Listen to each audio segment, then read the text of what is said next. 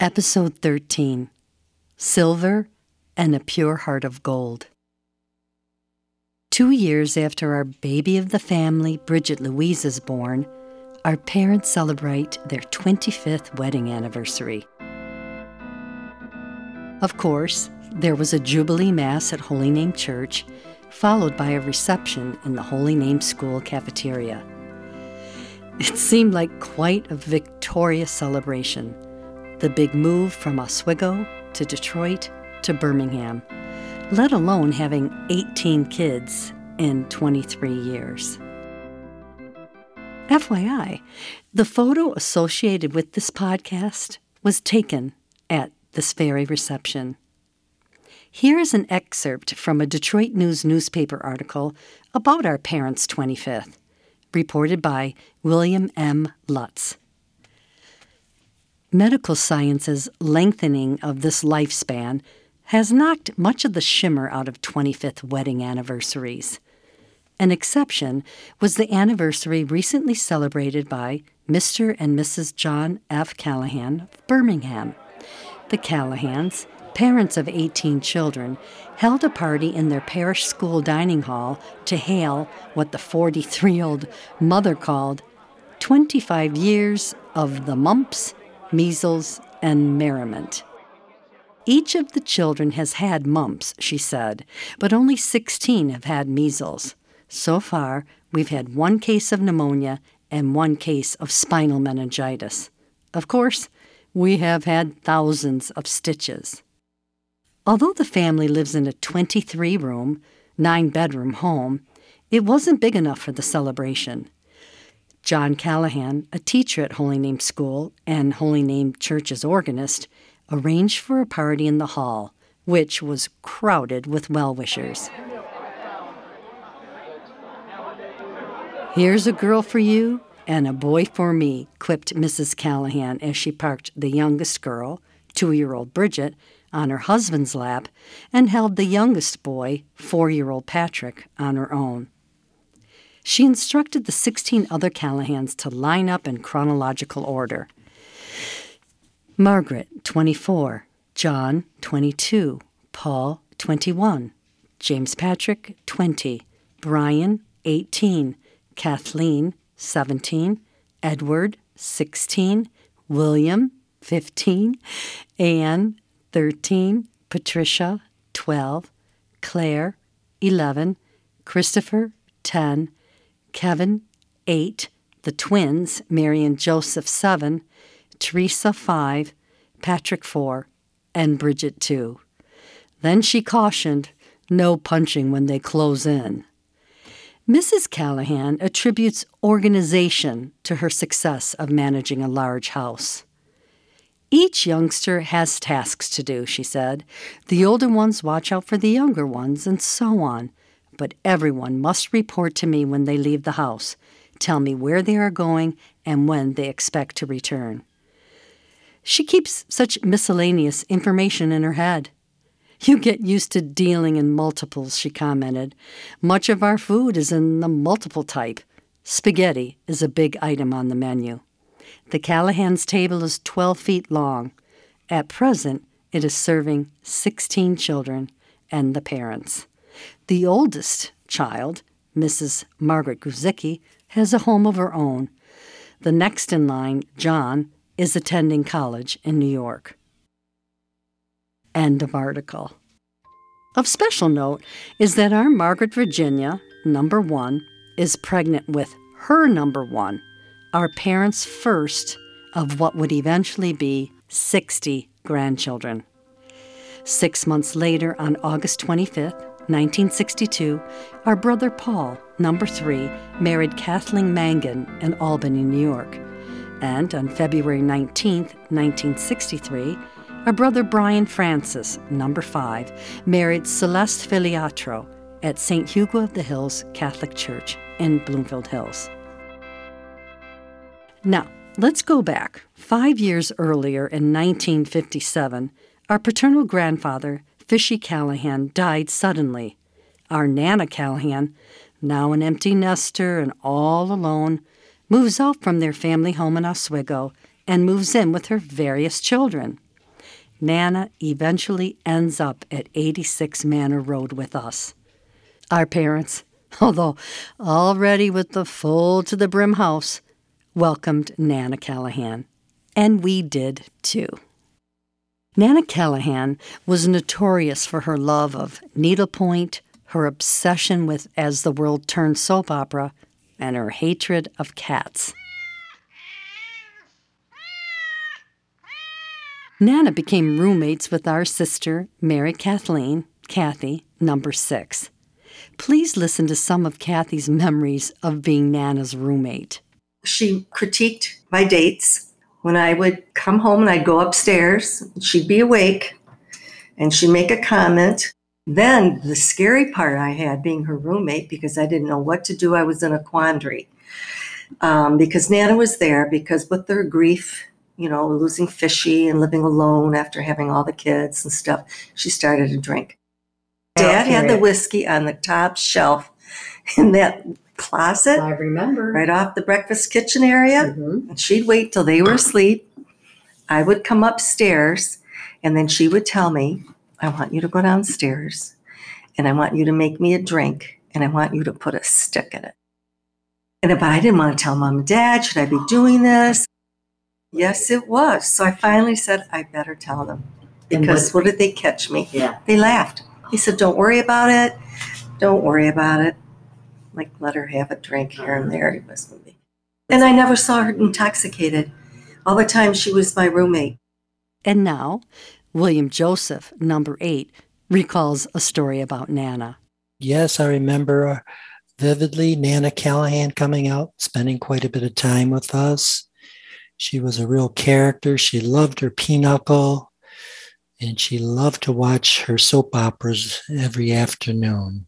Let's see. One time I remember was running off to school to Brother Rice. I left in a hurry. Then I remembered I forgot something. So I ran back into 86 Manor Road. And there was Nana standing on a chair in the closet off the kitchen with her hand on a whiskey bottle. And she turned and was shocked that I was there. And she just said, I'm parched. Let's listen to Kevin Martin, number 13, reflect on Nana. I just remember always being in the living room doing her yarning, or knitting, whatever they call it. Embroidery. And my brother Bill would go in there and do these teasing and dancing and get her upset, but not really upset. I think she loved the attention, and he loved doing it. And and then she was deathly afraid of cats. Eventually, Nana Callahan does go back to Oswego, but returns to us later. Our brother, James Patrick, number 4, and his girlfriend, Eleanor Frendo, had been sweethearts since middle school. Seriously, that long. Eleanor lived in the neighborhood, right around the corner from Iroquois, on Seminole Street. Eleanor was born on October 18, 1941, in Detroit. She lived with her parents, Helen and Spiro Frendo, whose family immigrated from Malta, along with her 2 little brothers, Fred and Dennis, and her maternal grandparents, Grandma and Grandpa Panunzio. Sadly, Eleanor's father died unexpectedly at a young age when Eleanor's mother was pregnant with Dennis. Eleanor was a true beauty, even becoming the homecoming queen at St. Catherine's. Our brother, James Patrick, married Eleanor Frendo on June 22, 1963, at St. Matthew's Catholic Church in Detroit. It was such a joyous celebration. I was only 8 years old at the time, but I remember being smitten with Eleanor's smile and her seemingly never-changing upbeat spirit. 11 months after James P. and Eleanor were married, their first child, Therese Marie, came into the world on May 30th, 1964. 11 months after that, James Patrick Jr. was born on May 4th, 1965. And John Frederick was born on December 1st, 1966. 6 weeks later, on January 19th, 1967, our brother James P. was putting Formica in the kitchen. Eleanor was close by. The kitchen caught on fire, as did they. Our sister, Claire Francis, number 11, recalls that horrific phone call. It was January 19th, my birthday, and we were celebrating with dinner on Manor Road. The phone rang, and Mom said, "Claire, you answer it. It will be Nana and Big Paul calling to wish you a happy birthday." I answered the phone, and a voice said, "This is the Fraser Police Department. We need to speak to Mr. or Mrs. Callahan." After Mom and Dad took the phone call, everything changed. Ultimately, tragically, Eleanor died on February 12, 1967. Her Mass of Resurrection was at St. Matthew's Church on February 15th, where, a mere 4 years earlier, she and James P. had celebrated the sacrament of holy matrimony. She was laid to rest at Mount Olivet Catholic Cemetery in Detroit. She was 25 years old. It is easy to magnify someone who dies so young and so tragically. It is a temptation to somehow canonize them and make them more of who they really were. But honestly, no one ever has or ever could say anything negative or critical about Eleanor. She truly had a pure heart of gold and was completely and unabashedly in love with our brother and their 3 babies.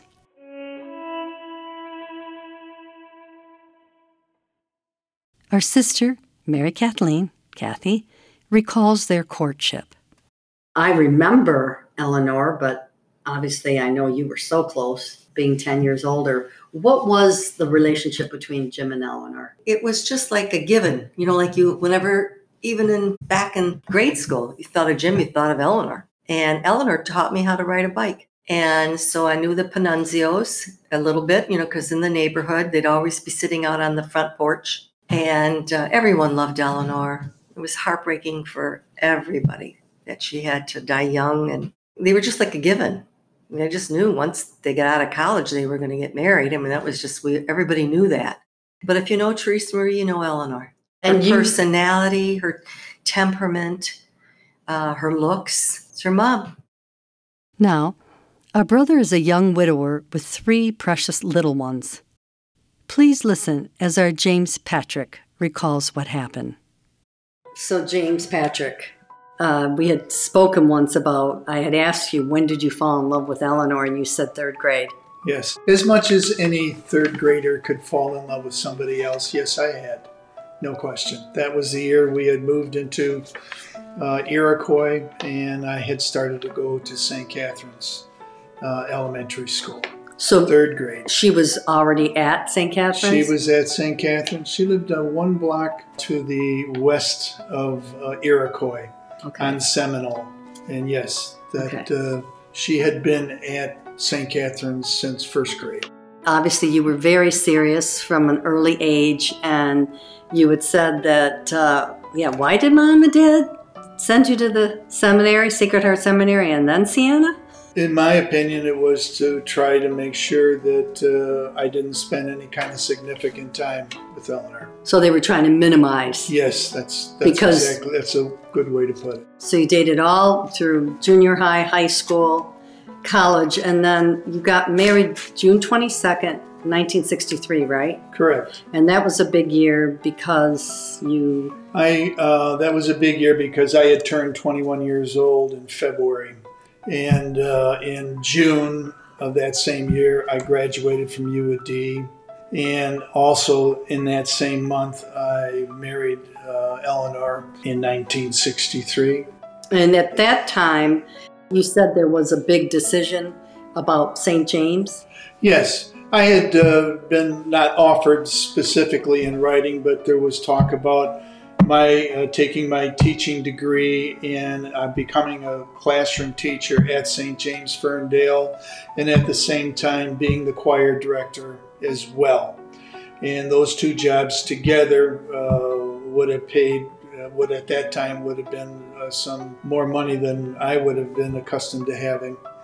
And I talked it over with Eleanor, and it's something I wanted to get away. I needed a break from the choir and all the masses, that situation. It was a good decision then. It was still a good decision. Because you were like substituting from what? I don't know, 8th grade? Well, no, more like 7th grade.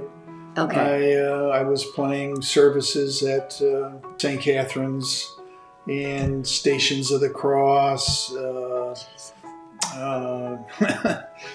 You paid your dues, is yes, what you're saying. I did pay my dues. So then, didn't you have a professor? Absolutely. How did that? Dr. Kolosnik was his name, and he had asked me, he was my advisor, and he had asked me if what I planned to do with my teaching degree, and I said I planned on teaching elementary school someplace in Detroit. And he said to me that he thought that probably wouldn't be the best route for me to go. Without saying as much, the city of Detroit and the school district was flipping at that time significantly, and he suggested that I look into a teaching job in a suburb of Detroit, Warren specifically. And I did so, and I interviewed, and I was hired. And I was kind of a rare commodity at the time because there weren't many men teaching elementary school, and I really enjoyed working with the little ones. I truly did. Still do. So then you went and started teaching in... I started in September, again, back to 63 in September. I started teaching 5th grade at Hartzig Junior High School. The rest is history. Herb Chodak, which is one of the gentlemen I worked with on selling houses, said to me, you know, Jim, you could tie up a house here. They were about to raise the prices of the houses from $12,000 to $15,350. Well, that was a lot of money then. Sure. And he said, you can tie it up for $5, you know, and so I did. The houses got built. I signed a mortgage, did all the kind of stuff that you do in those circumstances. 22. I live in 22. Wow. So Teresa Marie was born 11 months, right, after you were married? Exactly right. May 30th, Memorial Day. Right. And I would tell her that the reason all the flags were flying was because it was her birthday. Avi. That's great, Jim. Yeah. Oh, sweet. Yeah. And then less than a year, James, your little Jimmy, James Patrick was born, yes, right? Correct. May 4th? They're 10 months apart. Wow. They're both the same age for 30 days. Oh, so they were like Irish twins. They were, in fact, Irish twins. Yes, yes. And then John Frederick was December 1st. December 1st, 1966. Wow. So boom, you got married, you graduated, got married, got a new job, bought a new home, and had 3 kids in like 3 years. You're living in the new house, and this is when the tragedy happens. Yes, I was actually doing some gluing Formica behind the stove to protect the wall, and the gluing material I used, the fumes of it caught fire, set the house on fire, set us on fire. Eleanor was taken to the burn unit in Ann Arbor, the University of Michigan Hospital. I did not go from there. I went to a small hospital in Macomb County. Anyhow, I was there just for a very short period of time. And then they transferred you. Yes, they did. Okay, to the U of M. And right. You weren't on the same floor, but you were in the same... Yes. And yeah, you could visit via like a staircase. That's correct. Okay. Yeah. Okay. And so do you remember how long you were in the hospital? Was it up until... It was up until the day of Eleanor's funeral. Oh, wow. Okay. My brother Brian drove up to Ann Arbor, picked me up. They were reluctant. They initially were not going to release me. At that point, I don't know if they had started the grafting already. Okay.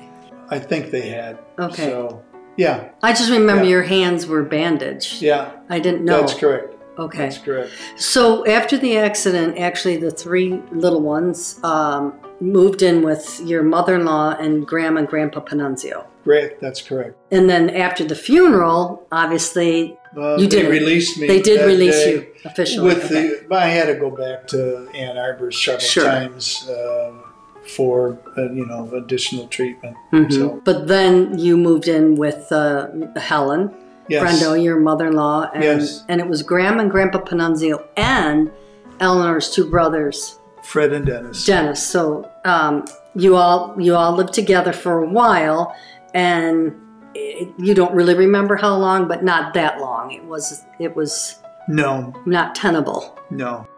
Yeah, so I just remember you guys moving home. No one said anything. I mean, it wasn't like, obviously Eleanor had died, there had been the funeral. Yep. You went and lived with the in-laws for a little bit, then you're there. How did you cope, Jim? Just took a day at a time, basically. I was bound and determined to make sure I had the best possible settings for Jimmy, Johnny, and Teresa Marie to be in. And that was my main concern and my main motivation. Was it sort of a relief not to talk about it, or was it a comfort? Was it a burden? It was none of the above. Okay. It really and truly wasn't. It wasn't discussed because it was just too painful a subject to go into any great depth Yeah. relative to that. Yeah. So it was a matter of, just survival. James Patrick moves home to Manor Road with Teresa Marie, T.M., James Patrick Jr., Little Jimmy, and John Frederick, Johnny. It seemed as though you could cut the grief Manor Road held within its walls with a knife, but there wasn't a knife big or sharp enough. Maybe it was because of the hustle and bustle of such a full and varied household. We never spoke about Eleanor. I wondered if it was just our family culture, which wasn't able to make room for anything uncomfortable or combative, let alone a tragic, unspeakable death. Our sister Claire, number 11, reminisces on when James Patrick and the kids moved in. I was at Marian High School when they came home to Manor Road to live. And I spent time with them in the basement at Manor Road and going to Springdale Park. In the basement, we would sing songs for hours. Favorites were the Hallelujah Chorus, Sound of Music. In fact, later, Teresa Marie auditioned for Sound of Music at Marian High School for the little role of Gretel. At the age of 5, she was selected and knew all the words to the song for her audition, because we've been practicing it for a very long time. That's true. I remember when they were little, they had a nap time each day. Therese was 4 and had a new Barbie doll. We were resting together, and she was holding the Barbie, and I was reading books to her. She said, "Aunt Claire, when Barbie sneezes, do these hurt?" And she pointed to Barbie's prominent plastic breasts. Our brother, Christopher, number 12, and yours truly, number 14, also reminisce. I remember being in 7th grade and going, I don't know if you have this recollection of them making an announcement and saying, "Please pray for Eleanor Callahan." And I was like, what are they talking about? I thought, they're crazy. I obviously was in denial. Wow, I remembered how traumatic it was for everybody. Well, what I remember most is I never felt, it was my first experience with sorrow. Mm-hmm. I remember, because it was the winter, being at Manor Road, being in the living room, and I think it might have been at the time that they had announced her death, Eleanor's death, and just the feeling of sorrow that was throughout the house. It was profound. It was. They engulfed the house. Yeah. Engulfed. And I had never experienced such sorrow. He moved up on the 3rd floor. He did. That's where I was. And Jim, I remember the room he occupied. He had his own room, right? He did. Well, yeah. And as I mentioned, we became close in the sense that, that's when I really had felt like a true older brother who I really especially looked up to and felt was looking after my interests. And as I mentioned, he would critique my papers and help me get on the right track in my writing and for history and English classes. And he was so skilled. And so he was like a mentor almost to you. But then Jim, of course, remained involved with the choir, and he would organize all these sporting events. So very often after choir, we would make our way to the ballpark, and we would on Sunday afternoons after choir play a game of softball. And Mike Guest would play. All the older brothers would play. And a lot of their neighborhood friends like the Mass Rings and Hagen and the others. And we do it at parks around the city, some in the Detroit area. I remember having so much fun doing that. And Jim was really the spearhead. The spearhead of all that. I remember going into the laundry room, which is, off the back. When you come in the back door, there was that little powder room, and then the big laundry room. And I remember going in, and it was pitch black. There was no lights on, and Jim was leaning over washer, dryer, and just like in the zone, like staring out out the window. Right out the window. We loved those kids. They were just ridiculous. Teresa Marie, remember, she was what Mother called her Princess Fall, Summer, Fall, Winter, Spring, because she was just she was so elegant in her high chair. And then little Jimmy and Johnny was like the dearest baby. Remember that funny story she would tell about little Jimmy saying, "Grandma, how come you have purple legs?" Because of her varicose veins. And now, Joseph Henry, number 15, shares some of his memories. It was kind of a beautiful mixture of the tragedy of Eleanor's death and how sad that was. But it was, I have to admit, it was mixed with joy of having, really 3 new siblings join the family. Vivid memory of, seeing Teresa Marie, and she was just gorgeous, actually, and different gorgeous, and had a personality that was much different than, say you or Teresa and Bridget, but let's face it, we're all live wires. She was very reserved. She was very sedate, very serene, and very, but didn't miss a trick. She was always laughing at jokes. She never missed a joke. And but her physical beauty, but her disposition was quite nice, quite nice to. She was joy to be around. So, and then Jimmy, of course, we've been close, still are very close with Jimmy, because he's such a wonderful people person, and he's always been good people person, and he demonstrated those traits right off the bat. So he loved kind of roughhousing, which was kind of fun. Well, the laundry chute was, again, a big laundry chute that went from the 3rd floor all the way to the basement. So it's quite lengthy, and it was sizable. I used to dangle him I opened that trap door on the 3rd floor, and I would dangle him with both my hands. And, he would be looking down into the shaft that went all the way to the basement. And is this nephew abuse? It is total nephew abuse. Okay, go on. It was total nephew abuse. And more than that, I would hold him with 2 hands at first, and then I would take it and put try to hold both of his ankles together with 1 hand, and I'd start shaking my arm. But then I'd pull him back from that and put him down on the floor after he was screaming bloody murder, and he would beg to go do it again. So sure. It was a routine we had.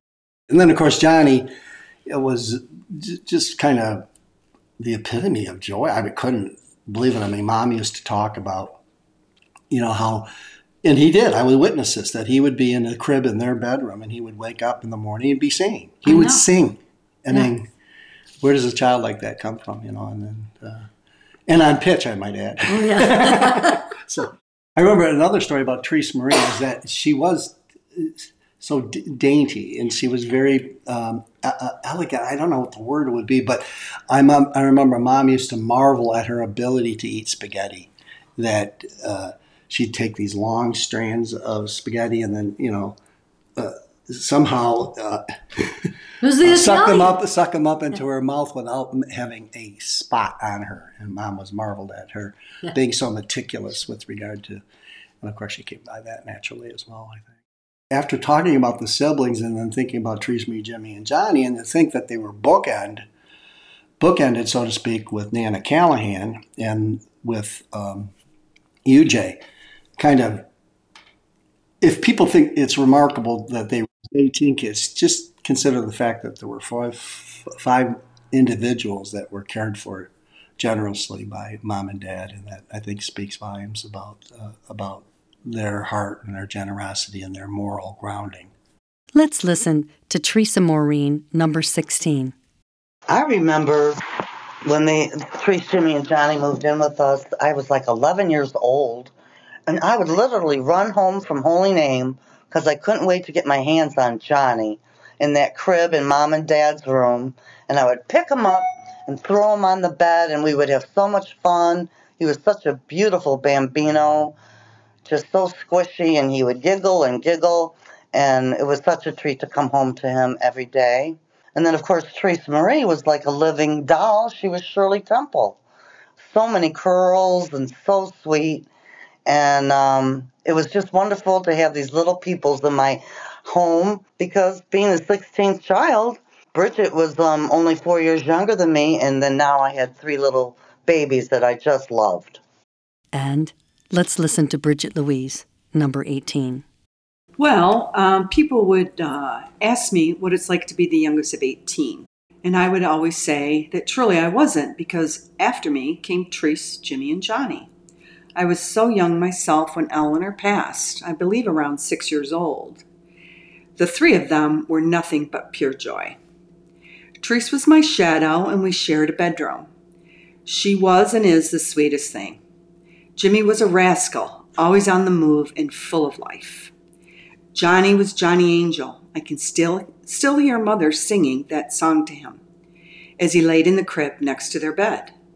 As of this day, they are more like siblings than niece and nephews. I can't imagine my childhood without them in it.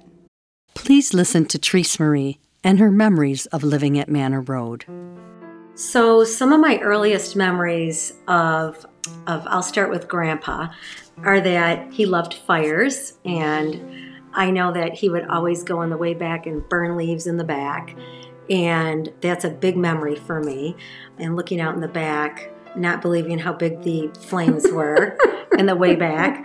And I also remember taking piano lessons from Grandpa, and how every time I had a lesson with him, he always had sharpened pencils with full erasers on them. And I never, ever was with him where he didn't have one in his pocket or one laying on top of the keyboard at the piano. And that's one of my fondest memories that I have today, is I always keep sharpened pencils by me for work with full erasers, not just the ones that you put on top of the pencil, but the actual pencil eraser. Grandma, I have a lot of memories too. I remember being very young, and I remember that when I went to kindergarten, I never liked taking naps, but I always wanted to go to kindergarten in the afternoon so I wouldn't have to hopefully take a nap. But I was enrolled in morning kindergarten, and when I came home off the bus, I would have lunch, and I remember Grandma always making me take a nap. And that was the one thing that I hated to do. But I was tired, and I did it. But I remember her always being there when I got off the bus at school. So, Teresa, I remember, I think it was Tuesday nights, your dad would take you, Jimmy, and Johnny out to see your grandma, your mother's mother, Grandma Frendo, and who also lived with Grandma and Grandpa Panunzio, which was Grandma Frendo's parents, right? Mm-hmm. And Uncle Dennis and Uncle Fred. What are your memories of the visits there? So I remember every Tuesday, because I think my dad played softball on the east side, he would drive us over to Grandma Frendo's and drop us off for dinner and, a chance to visit with Grandma Frendo and Grandma Panunzio while my dad played softball.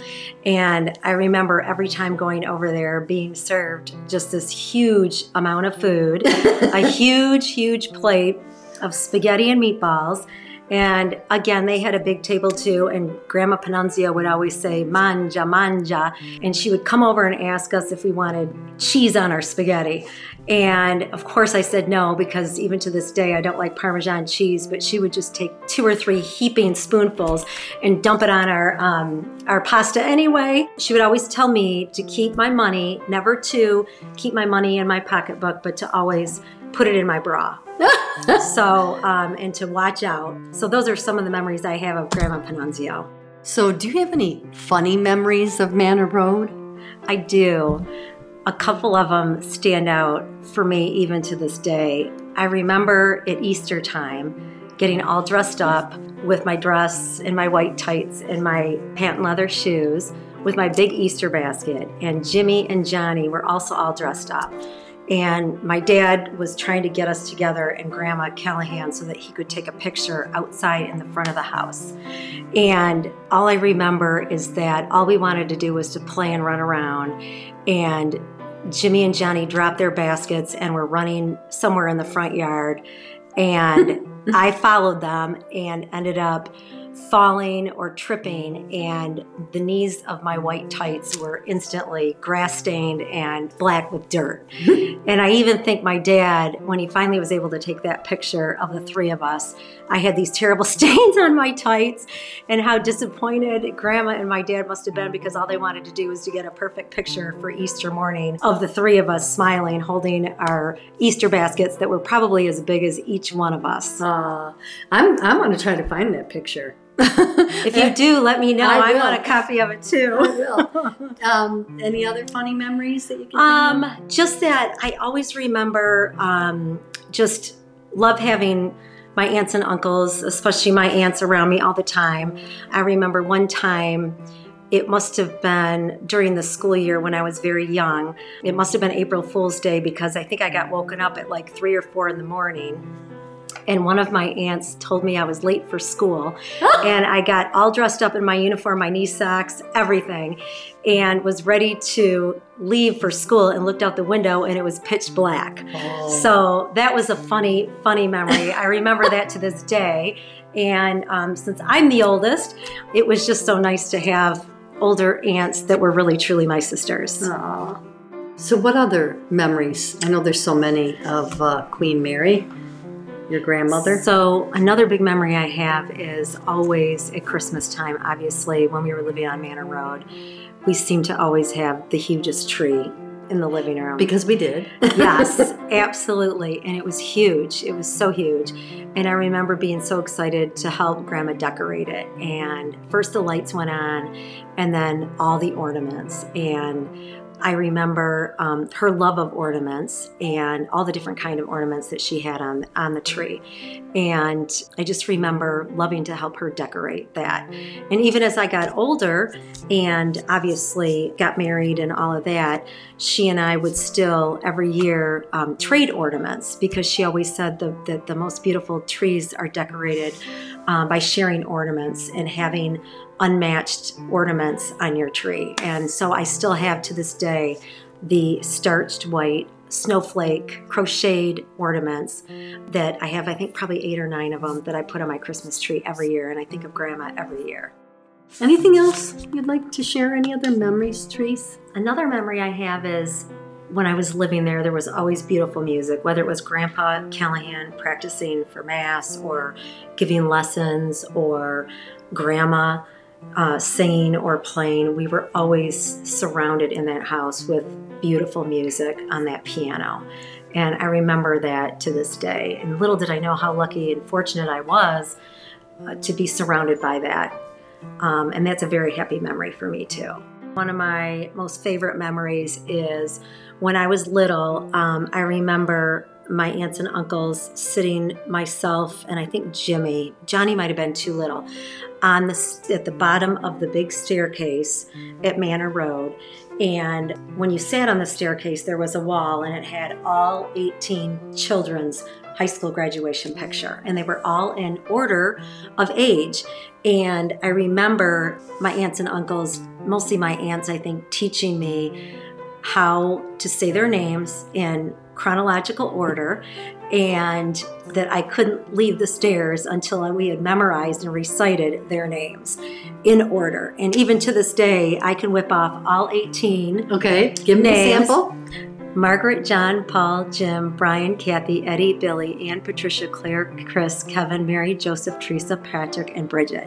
Boom, bada bing, bada boom. Yes, and so that's a very, very happy memory. I remember it being really hard, and we kept going over it and over it and over it again.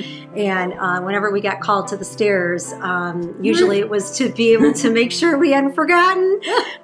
So that was a really, really fun memory. I also have really good memories. It's just coming back to me now of, Manor Road was such a great house, and I always remember Jimmy, Johnny, and I loving to hide.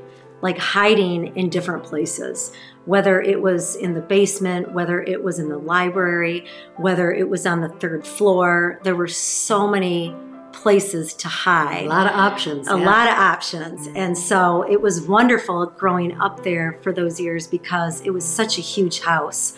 And there was many places to go and lots of stuff to do in there. And so that was a really, really fun memory too. Now, let's listen to little Jimmy and his memories of living at Manor Road. So I distinctly remember the dinner table and the amount of people at the dinner table. And I remember being very hungry and worried that maybe there wasn't, by the time the food got to me, there wouldn't be anything left. So I noticed that Grandma brought the food to Grandpa first, and he was sitting across the table from me. And I started to think, wow, I hope by the time it gets to me, there's some left. Fortunately, there was plenty for me, but I remember thinking, this is not going to happen again. I'm not going to be in this spot again. So the next night, I made sure to get to the table a little early and squeeze in next to Grandpa to the right of him. And I got served second, and that's pretty much where my spot was for the next 5 years. I distinctly remember spending a lot of time with Aunt Ann, Aunt Patricia, and Aunt Claire, playing with us in the apple orchard, and then taking us to Poppleton Park, and then to the Dairy Queen afterward, and walking there together, and how much fun we had, and Aunt Ann drilling the song, the name game, with us all the way there, all the way back, rhyming. It was just bliss. And then some other stories, Uncle Joe was famous. I was up at the 3rd floor. He was able to maneuver me into the laundry chute upside down by my ankles. And I just distinctly remember always looking at the bottom basement to see if there was clothes down there or if it was cement floor. And luckily there was always clothes there. So, I think it's affected a little bit. I'm a little bit afraid of heights. I don't know if that has anything to do with it today, but Thing? Yeah. yeah. But and also spending time on the 3rd floor with Uncle Pat, Kevin, Chris, Joe, and Uncle Kevin, rocking out the Who songs a cappella in his underwear, and the music and the noise, and I felt like I was getting my fraternity experience in advance. Yes. How about your memories of visiting Grandma Friendo? I would say there's one word to use, and that is food. Every time I remember arriving there, and seeing Grandma Panunzio and Grandma Friendo both at the kitchen table, either rolling raviolis, rolling little meatballs for their pasta pastina Italian soup, making tomato sauce. They were probably working on it for 2 days before we got there, but doing the finishing touches. Okay, how about Grandma Callahan? The legend. I fondly remember her taking us on Monday mornings to A&P to do the shopping. And it just was amazing to me that the amount of shopping carts that were full of food. And I do recall there were some employees at A&P that would help her load the carts and walk us out to the parking lot to load the vehicle, which was really nice. She seemed to be on a first name basis with a lot of the people at A&P. So, I'm sure there wasn't too many people in the area buying that much food at once. Yeah. Memorable. Also the times we went up to, she went to get her hair done at Crowley, she would take us and always say, hey, if you guys are good, the reward's going to be I'll take you over to Sanders Ice Cream next door to get a hot fudge sundae. So we always look forward to doing that, which was great. But my fondest memory of Grandma was when I started my first day of kindergarten. The bus pulled up on Manor Road, and it was heading west toward Woodward. And Grandma realized this before I did, but for me to be able to get on the bus, I would have to walk in front of the bus and then to the door. And Grandma raised her hand, and the bus driver opened the window and said, "Yes, ma'am." And Grandma said, "My grandson is not getting on this bus. He's not going to walk in front of the bus. Please, can you go down and turn the bus around?" And the bus driver said, "Absolutely not. This is the route. I'm not doing it." And Grandma got a little angry, but she did walk me in front of the bus to get on it. But lo and behold, the next day, the bus driver came. She was heading the other direction, so I never had to walk in front of the bus to get on it again. Cute. Okay, so how about aunts and uncles? Aunts and uncles, yeah, what legendary memories I have. I felt like it was Disney World every day for me at the house. I mean, seriously. With so many things going on. It kind of was. Exactly. Aunt Bridget would take us down to the Rouge River. We'd look for fish. We got introduced to Mrs. Shalene and her shotgun. And the one time she pointed at us, I remember saying, I'm telling my grandma and grandpa on you're in big trouble. And there used to be a little bridge that would connect over the Rouge River to her property, and miraculously a few days later the bridge looked like it caught fire and burnt to ashes. So wow. that was unfortunate, but yeah, we really never saw any Mrs. Shalene again after that. Going back to the dinner table, every time I finished dinner and I would walk through the kitchen and to see the amount of dishes in that, God love my aunts there was at least 3 or 4 of them standing there getting ready to do the dishes before dishwashers. And then certainly the amount of laundry in the basement. I spent a lot of time in the basement screwing around, and, I think the piles they looked like they were 10 feet tall at least. The laundry chutes came in handy besides shoving me in it. It's good the clothes fit down there, so. That worked out pretty well. Yeah. But just the love and caring 24/7, it's just a blessing for God for me, quite frankly, because I do feel like it wasn't 18, it was 21. And, I definitely have a different relationship with all my aunts and uncles because of that. I don't consider them really aunts and uncles. I really consider them brothers and sisters. Yeah. It was fantastic. I was fortunate to go to one of Uncle Pat's, I think I went to the Boys Bowl when I was little. And I remember being with Grandma, and it's number 30, and he was out there cracking people on the field and making interceptions and Killer Callahan. Yeah, what a great event. Okay, how about Grandpa? Yeah, Grandpa, always kind and loving. I always looked forward to having lunch with him every day when he came home in his break time, and then he took a little nap, and I was fortunate to nap with him next to him in his room, which I really enjoyed. He was my piano teacher for so many years. The one thing he always did was he'd always, grab the back of my hair and pull it up just to remind me who the boss was, which was great. Just Grandpa's dedication. I mean, really. I remember an older gentleman came up to me at Holy Name back when I was in high school, and he introduced himself and he said, "Oh, are you related to the Callahans?" I said, "Yes." He goes, how are you related to the gentleman that plays the organ? I said, "That's my grandpa."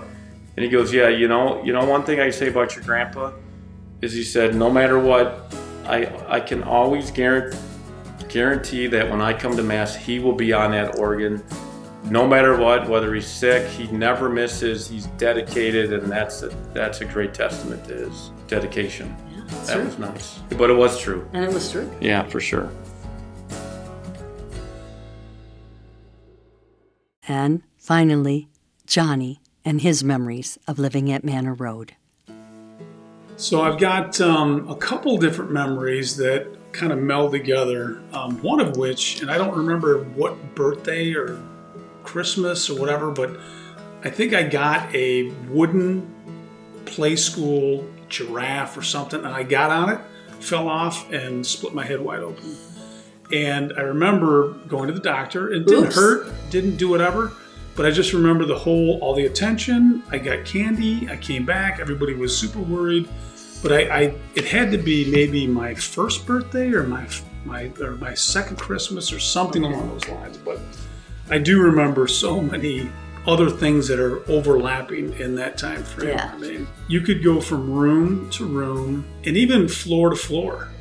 Like, I remember that basement and the dungeon and the coal room and being scared to bejesus down there. And then first floor was the adult floor where everything went down and Grandpa had his chair, and then the eating room, which was, massive and awesome. And then the first floor with the wide stairs and all that was sleeping, or I should say the second floor. The second floor was, and then the third floor was the boys' floor. And having many laugh riots and seeing all kinds of good stuff up there, which was awesome.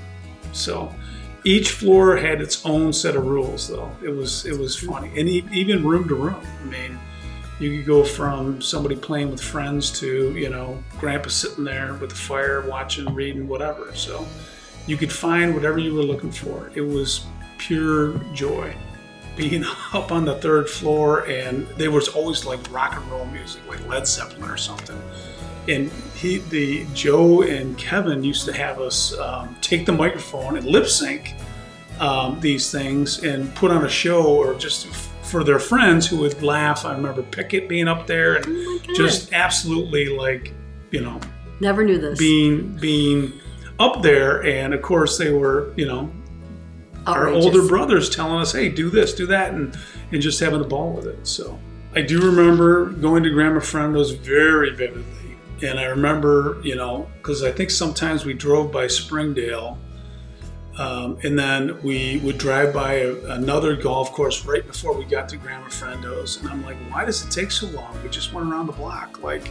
So I remember the car rides, and I remember having, sometimes Aunt Patricia was with us. A lot of times there were people with us. But Grandma Frendo and Grandma Panunzio, who were both there, I mean, it was great to be there. They loved to see us. Of course, we always ate. And, we would spend a couple of hours, and it was phenomenal. It was great. And even my Uncle Fred mentioned how, thankful he was that my dad did that religiously every single week. And so it was great that we had a chance to spend as much time as we did with Frendos. So Fred was a senior in high school when Eleanor died. And I remember he told me the story how my mom was in the hospital, completely, compromised and on her deathbed. And she apologized to Fred for not being able to go to his graduation. And it was just so shocking. And she, so he was in high school, and Dennis was probably 5 years younger than that. So, So Grandpa and Grandma Panunzio, I remember them vividly. I can still smell Grandma Panunzio. I can smell, and it was a combination of pasta and sweat.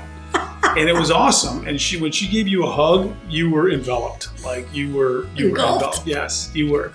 And it's funny because when I got married, Grandma Frendo said that she wanted to, teach my wife how to make spaghetti and actually her sauce. And we went over there, and Carrie went over there, and we spent about an hour and a half. And I think Grandma Frendo gave her about 70% of the recipe. She would throw stuff in, and Carrie would be like, well, what was that? And she would say, you don't need to know that. You don't need to know that. So she kept it. She took that to her grave. So her cooking was, her thing, and she was very good at it, needless to say. Grandma Callahan was just so much, she gave me so much love. I felt absolutely safe and just untouchable in that house with her when she was there. And I know I was the youngest. I know I was probably getting away with a lot of things that I shouldn't have. And but you were the baby. I was the baby, but I probably abused that privilege. However, I knew that she gave me extra special love. Mm-hmm. And Grandpa, same thing. Probably the most spiritual, God-fearing, disciplined man I've ever met in my life. literally an inspiration across the board. And, fun to be around, believe it or not. I was lucky enough to have piano from Grandma. Well, you so took it, Grandma, that's right, it was Grandma. demanded that I take piano and followed up by dinner. So I would go over and, spend lots of time. I can tell you that we were very, very fortunate under those circumstances to have that. And Grandma to allow more into the house and then devote so much time and effort. And I spent a lot of time with Grandma. I remember going to A&P shopping with her. And literally, I thought I was on a train because I was sitting in one of the carts, and I think there was 2 carts full of food behind me and one in front of me, and maybe 4 or 5 people. I don't know how she could have done it, but she did. And then to drag us along or me along was crazy. You said you don't remember leaving because you were like 4. Yeah, so young. Well, I remember after I left. I don't remember the event of leaving. Mm-hmm. I remember, it was such a stark contrast from being in that house with my brother and sister and everything. And it just so happened that, when we moved or I moved out, both Jim and Therese were in school. They were gone. So the house was completely empty and very quiet. And it was, quite honestly, I didn't know what and why. That I couldn't fathom what happened. And I wondered if it was something that I did to get away from that, that fun and that activity level. But we went back a ton, never enough. And, it was special time that, I can't thank enough for everybody involved. You guys were so loved, and it was hard for us when you left too. Yeah. Because it was my 2 little brothers and sister. Yeah. Leaving. And your dad. Correct. And your father. Yeah. I remember Chris's car, Thunderbird or some muscle car he had. I remember Kevin vividly, and then of course Duck and Bridget were, omnipresent. Let's listen to James P. and I discuss how he met and fell in love with Hillary Keating. And then it was almost 5 years? 5 years. And, you met Hillary from our sister Ann, commuted to Marygrove, as did Patricia. And didn't Hillary drive them? Wasn't she? Yes. Yeah, that's what I thought. Yes. Because I remember Hillary picking them up and then coming in. Hillary had the access to the car. Right, she had the wheels. And then you guys fell in love, got married, and then moved out. And then, of course, after you moved out, living so close to Holy Name. Yeah. And so it was a big expectation on top of teaching and a newlywed with Hillary and the kids and everything, that it's a treasured memory a lot because of you. So they came and they left. Let's listen to Therese Marie's final thoughts. I remember thinking how super sad I was to leave. It was painful. It made me cry. I had so many wonderful memories and had so much fun living with Grandma and Grandpa and my aunts and uncles. I couldn't imagine what my new life was going to be like. And now, let's listen to Jimmy's final thoughts. Quite honestly, I can associate with leaving the Magic Kingdom or Disney World, because that's how much joy and pleasure and happiness I had at Manor Road in those 5 years that I lived. And, to make the transition from being surrounded by all these people that loved and family to, now it's my brother, my sister, myself, and, my dad and our new family. It was hard. Well, just so you know, Jimmy, it was tough for us too. Yeah, it was like having a little sister and 2 brothers leave. But it was wonderful to see your father happy again. Yeah, absolutely. That's the most important. Yeah, I'm glad I have this opportunity to speak about the family and my experiences, but I do want to take the moment to personally thank all my aunts and uncles for all the love and support they showed myself during not only my 5 years of living in Manor Road, but throughout my whole lifetime. I am eternally grateful And I honestly don't think I would be the man today without having the love and support shown by all of the family back then. It's an everlasting moment. I'll never forget it, and I live with it daily. And now, Johnny. All I can tell you is that I am very appreciative of all of the love and energy that we got from the entire family. Obviously Patricia was very, very special, and as my godmother, very special. But everybody, Margaret, you just go right down the whole line. I will tell you a funny story that even Ed, Dr. Ed, who loved to play catch, and he fancied himself, I think, as a pitcher for the Tigers, maybe a Fidrich or something. But I was playing catch with him and would play catch for hours, and I took a ball off the top. He was throwing fastballs. There was a ball that went off the top of the glove and knocked my tooth out. And it was funny. So, of course, what did we go to see? Uncle Mike Guest, Aunt Margaret's husband, who his skill was putting every finger in your mouth at one time.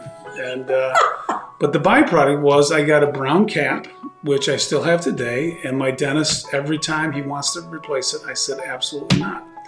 This is evidence. This is a great memory, and I will go to the grave with it. You should show it to Uncle Ed every time you I don't think he remembers that story, but he will now. Yes, he will. Well, I think I will speak on behalf of all of my siblings in that we just loved you, and you know what? You were easy to love. Well, thank you. A lot of people ask me, it must be horrible that you lost your mom and, that you didn't know her. And I can equivocally say that I do know her, and I know she's here, and I feel her regularly, and I appreciate that. So she's an inspiration. A truly bittersweet time for our family, as so much of life is, bitter and sweet. They say that there is strength in numbers. God knows we had that in spades.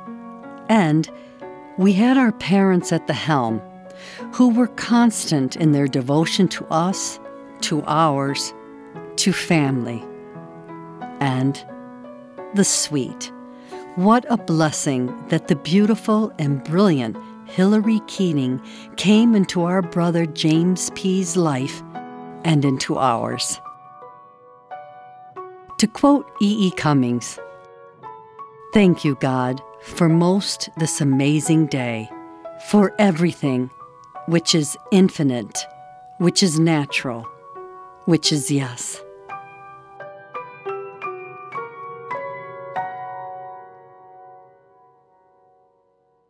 Now, don't forget to go to our photo gallery, www.1of18notjustanumber.com. In our next episode, number 14, It Continues to Take a Village. We will explore some serious characters who had a lot of character.